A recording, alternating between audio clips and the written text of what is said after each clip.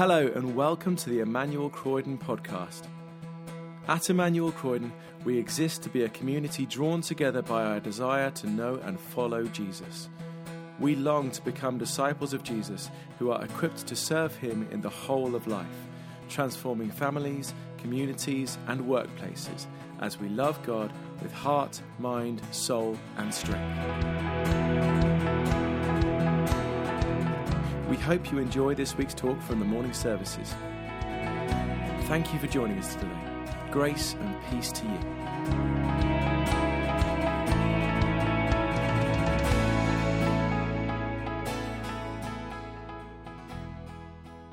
Who was righteous and devout. He was waiting for the consolation of Israel, and the Holy Spirit was on him. It had been revealed to him by the Holy Spirit that he would not die before he had seen the Lord's Messiah. Moved by the Spirit, he went into the temple courts. When the parents brought in the child Jesus to do for him what the custom of the law required, Simeon took him in his arms and praised God, saying, "Sovereign Lord, as you have promised, you may now dismiss your servant in peace. For my eyes have seen your salvation, which you have prepared in the sight of all nations, a light for revelation to the Gentiles and the glory of your people Israel." The child's father and mother marveled at what was said about him. Then Simeon blessed them and said to Mary his mother, "This child is destined to cause the falling and rising of many in Israel, and to be a sign that will be spoken against, so that the thoughts of many hearts will be revealed, and a sword would pierce your own soul too." This is the word of the Lord.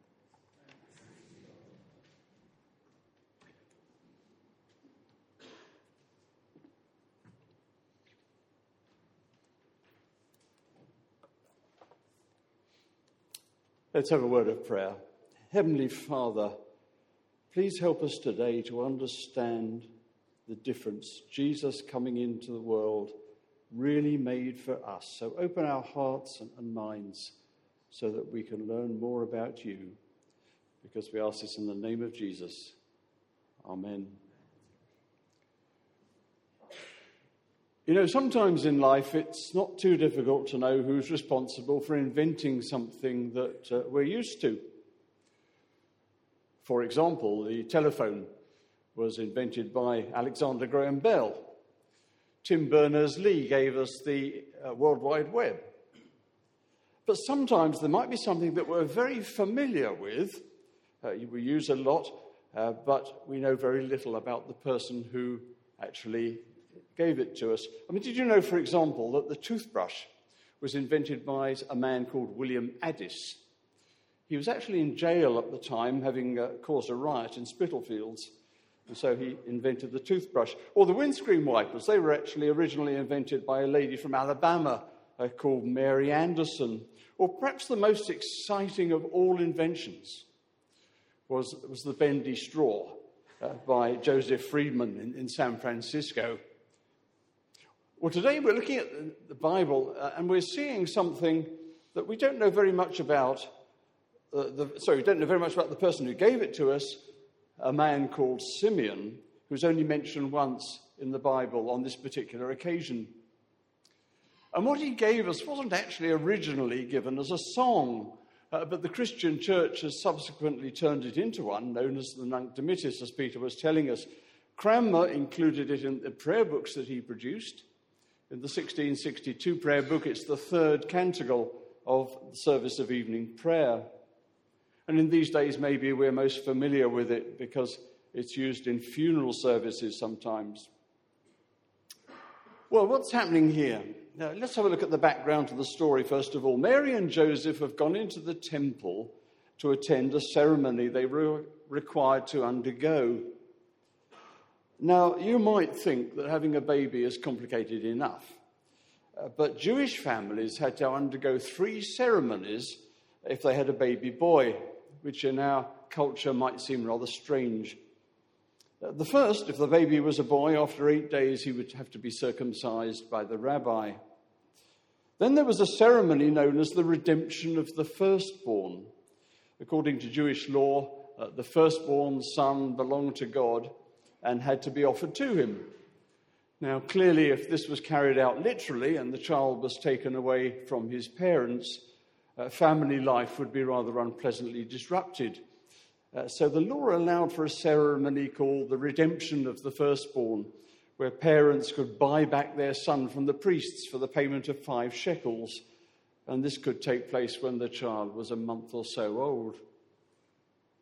And then there was a ceremony known as the purification after childbirth. When a woman had born a child, if that child was a boy, the woman would be deemed to be unclean for 40 days, which meant she couldn't go into the temple or take part in any religious ceremony during that time. And then at the end of that time, she had to come along to the temple and offer a lamb and a pigeon as sacrifices. And that was expensive. So the law laid down that if the people were very poor, they could offer 2 pigeons instead. And we read today that those were the offerings that Mary brought along. So we know that Jesus was brought up in a poor household. So that was what brought Mary and Joseph into the temple that day. And there they meet this man, Simeon. I've said we don't know much about him. He may have been a priest, but the Bible doesn't say so. And there's a general assumption that he was getting on a bit in age, but there's no direct evidence for that, although I suspect he was. So what do we know? Well, he lived in Jerusalem, we're told. He was righteous and devout, and the Holy Spirit was upon him. He obviously took his relationship with God very seriously, and people could tell from his manner and his behavior that he had a close relationship with God, something I guess we should all aspire to. And he was waiting for the consolation of Israel. Now, what's meant by that? Well, I think it's fair to say that pretty well every Jew believed that their own nation were God's chosen people. But they saw that in their own strength they would never attain the greatness that, in their opinion, being God's people warranted. And so they believed that one day a special person, God's chosen person, the Messiah, would come to the world.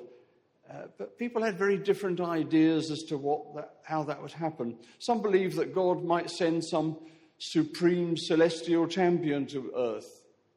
Or it could be a great warrior, maybe somebody like King David. There were all kinds of ideas. But in contrast, there were a few people who were known as the quiet in the land. And they had no dreams of physical power or great armies. They believed in life of constant prayer and quiet watchfulness until this person should come. And Simeon was like that. He was quietly waiting prayerfully for God to send the Messiah in whatever way he chose.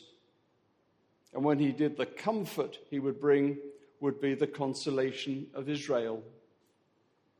And Simeon most certainly was very aware that God was telling him that during his lifetime he would see the Messiah.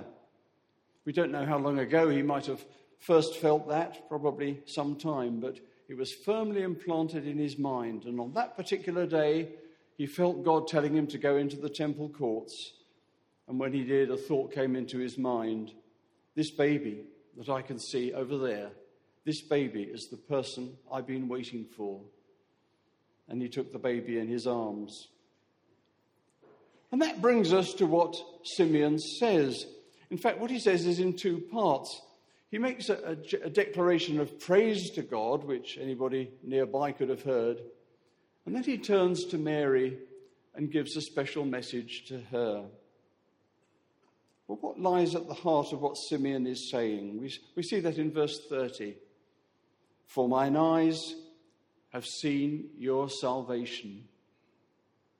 Salvation was what Simeon had been waiting for, and it was salvation that Jesus had come to bring. It's very similar to the message given to Mary earlier on from the angels. Today, in the town of David, a Saviour has been born to you. What are the characteristics of this salvation? Jesus didn't come to save us from illness or physical death. He didn't come to save us from difficulties at work or difficulties finding work. He didn't come to save people from persecution or difficult relationships.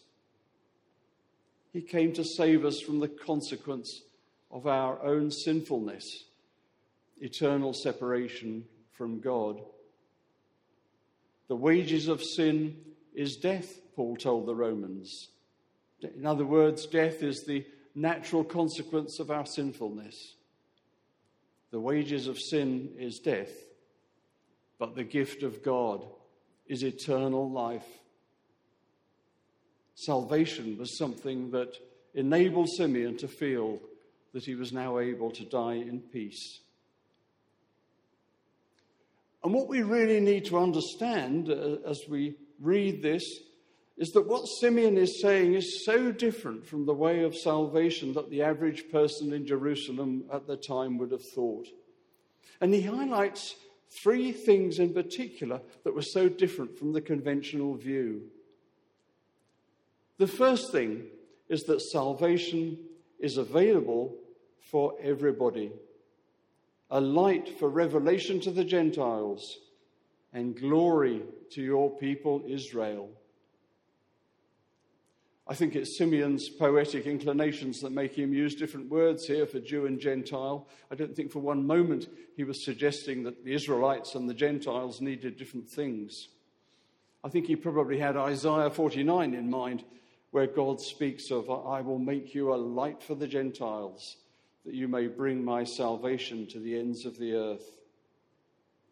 Simeon is reminding them, he's reminding us, that Jesus came to offer salvation to everyone. And it's difficult for us 2,000 years later to understand what a difficult concept that would have been for the average Jew to understand. Even Jesus' closest followers had difficulty getting to grips with the idea. They'd been brought up to believe that they were God's chosen people, as we talked about earlier. Well, they were, but not chosen to be the exclusive beneficiaries of God's favor, but chosen to take God's blessing to the whole world. And along the line, they seem to have forgotten that.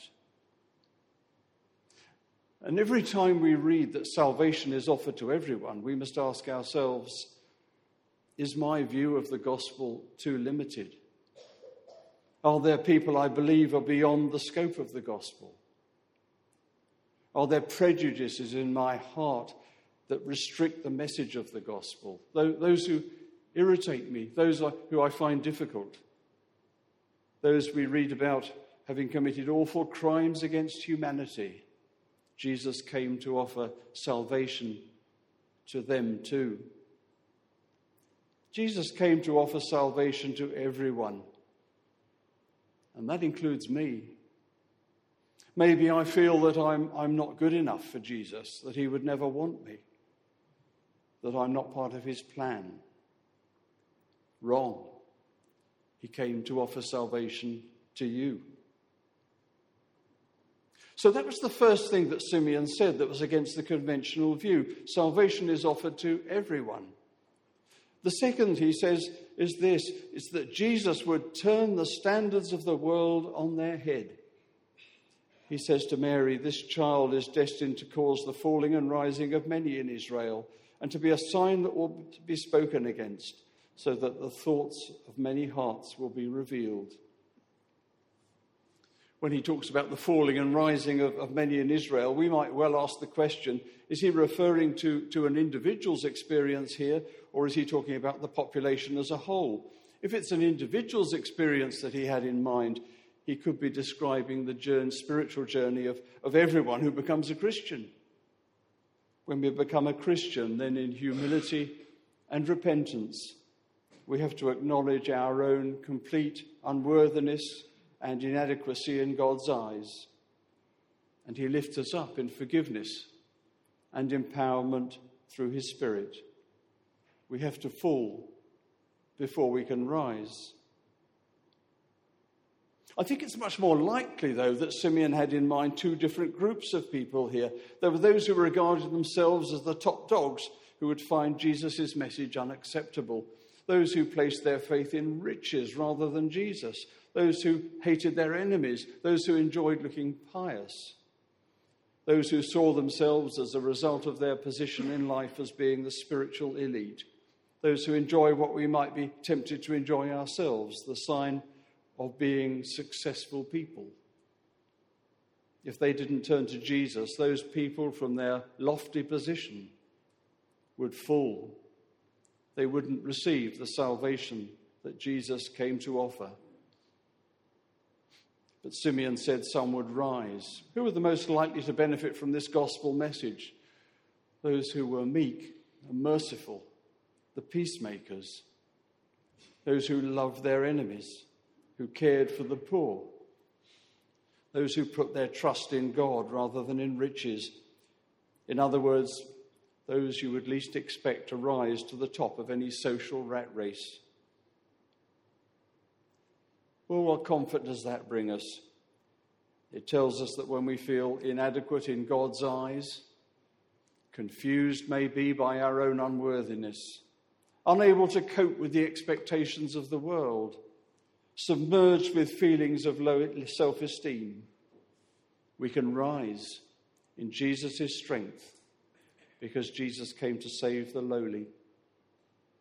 Do you remember the story of the Pharisee and the tax collector? Jesus said the tax collector went home justified before God. For, as he said, those who exalt themselves will be humbled, and those who humble themselves will be exalted. This was revolutionary talk. Simeon said Jesus would be a sign that will be spoken against. God was favoring people that society didn't rate. So salvation is offered to everybody. Conventional standards to be turned upside down. Now the third thing. Salvation would cost. We need to be aware that this is yet another concept that the religious Jew would have difficulty accepting. They had the view that the Messiah who was coming would be some sort of Superman, and the idea that he might suffer an undignified death would be totally abhorrent to them. As far as they were concerned, because he was all-powerful, he would be able to defeat all threats to his existence. Why shouldn't he? But Jesus allowed himself to be crucified because he wanted to defeat the power of death. And Simeon told Mary, and a sword will pierce your own soul too. Oh, the pain. Up to now, everything's been going great for Mary. She's had a visit from the angel. She's been told that she's found favor with God. She's had the birth of a baby which had the adoration of shepherds and magi. And now she's been given a warning of the pain that she herself was going to feel. We think of Jesus paying a horrendous price for us. Think of what it cost Mary. Every parent feels pain from time to time. It's part of the cost of being a parent. And it's a price most of us are prepared to pay. We wouldn't actually have it any other way. That Mary's own son would die on a cross, scorned and rejected, as the price of securing our salvation. It's a price that had to be paid. If I come round to your house and drop your best cut glass vase, you may forgive me. That would be a really nice gesture. I would appreciate that. I would really appreciate it. You might say to me, it's okay, well, you don't need to worry. You don't need to pay anything towards the replacement. I'd be very grateful for that too. But you could only say that, of course, if somebody else was prepared to pay for the replacement themselves. Somebody has to pay. Well, Jesus paid the cost for us when he hung on that cross. So what a tremendous insight Simeon's given us in this passage. In fact, not only in recognizing Jesus for who he was, that was an amazing gift that the Holy Spirit gave him then. Incredible. But also in understanding the countercultural nature of the message that Jesus was going to bring. Salvation that Jesus was bringing is offered to everybody. He would turn the standards of the world on their head, and our salvation would cost, but Jesus would pay the cost for us. Because of what Jesus was going to do, Simeon felt he could face the prospect of death in peace. Do we? Is that how we feel? Have we accepted the salvation that Jesus freely offers us?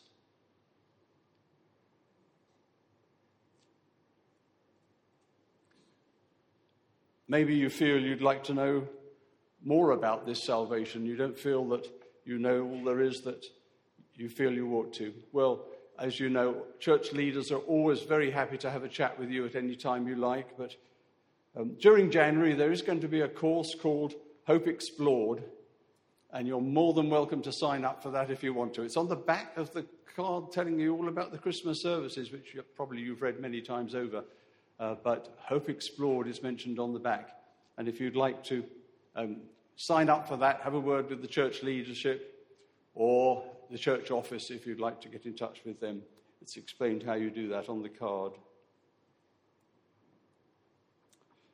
So Jesus offered salvation to everyone, including me.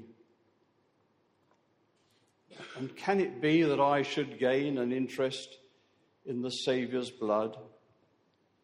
Died he for me who caused his pain, for me who him to death pursued?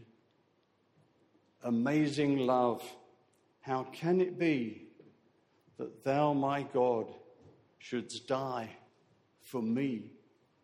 Our next hymn, please stand. Thanks for listening to the Emmanuel Croydon podcast. For more information about our church and everything we have going on, visit our website, emmanuelcroydon.org.uk. You can also follow us on Facebook, Twitter and Instagram to see and hear what's going on in the life of our church.